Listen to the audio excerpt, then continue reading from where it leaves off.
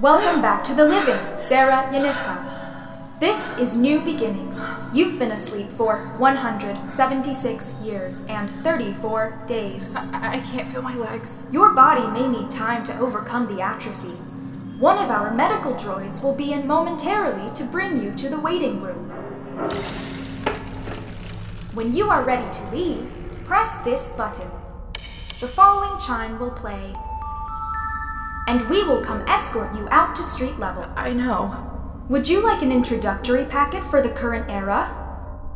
Let's not this time. Doesn't help. What were you in for? Jesus. Sorry. Bad joke. I didn't realize there was someone else in here. Name's David. Yanivka. How formal. What? Well, mine's classic. My story. Why I went in. Mm-hmm. See, I had a bunch of debts. I thought, well, why not sleep through it? You're not worried about interest? These weren't above board debts, per se. I was more worried about losing my knees than my piggy bank. Hope your piggy bank had interest then. You'll need some cash for the new world. Yeah, my grandmother said the same thing before I went in. Whole family back in my time thinks like you. Sounds like they're smart people. They were smart people. Right. You were asleep. Yeah. I should be fine.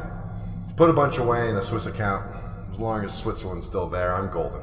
I wouldn't know. Ooh. Yeah. Let me guess.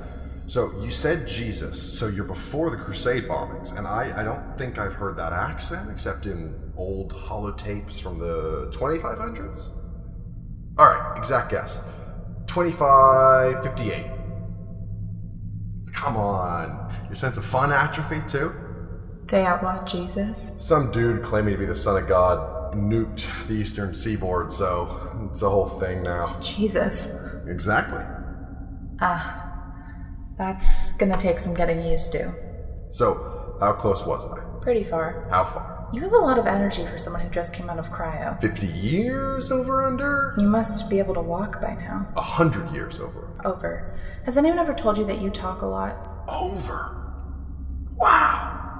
And, yeah, drives my mom's side of the family nuts. You ever think about doing something about it? Nah, can't dull this sparkle. So, you're from before the 2400s. 2134. Sorry. Come again? I've been in a while. Do bodies even last that long in cryo? I pick up sometimes. I get in some exercise and then I go back in. Well, why don't you leave?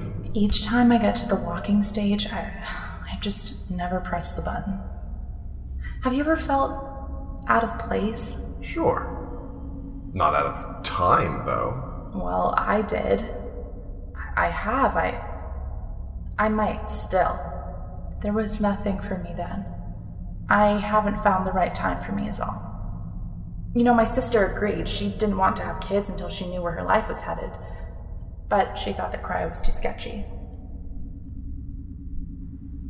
You're acting like this is childish. It is. Excuse me? You think you're the first one to be truly unique? No.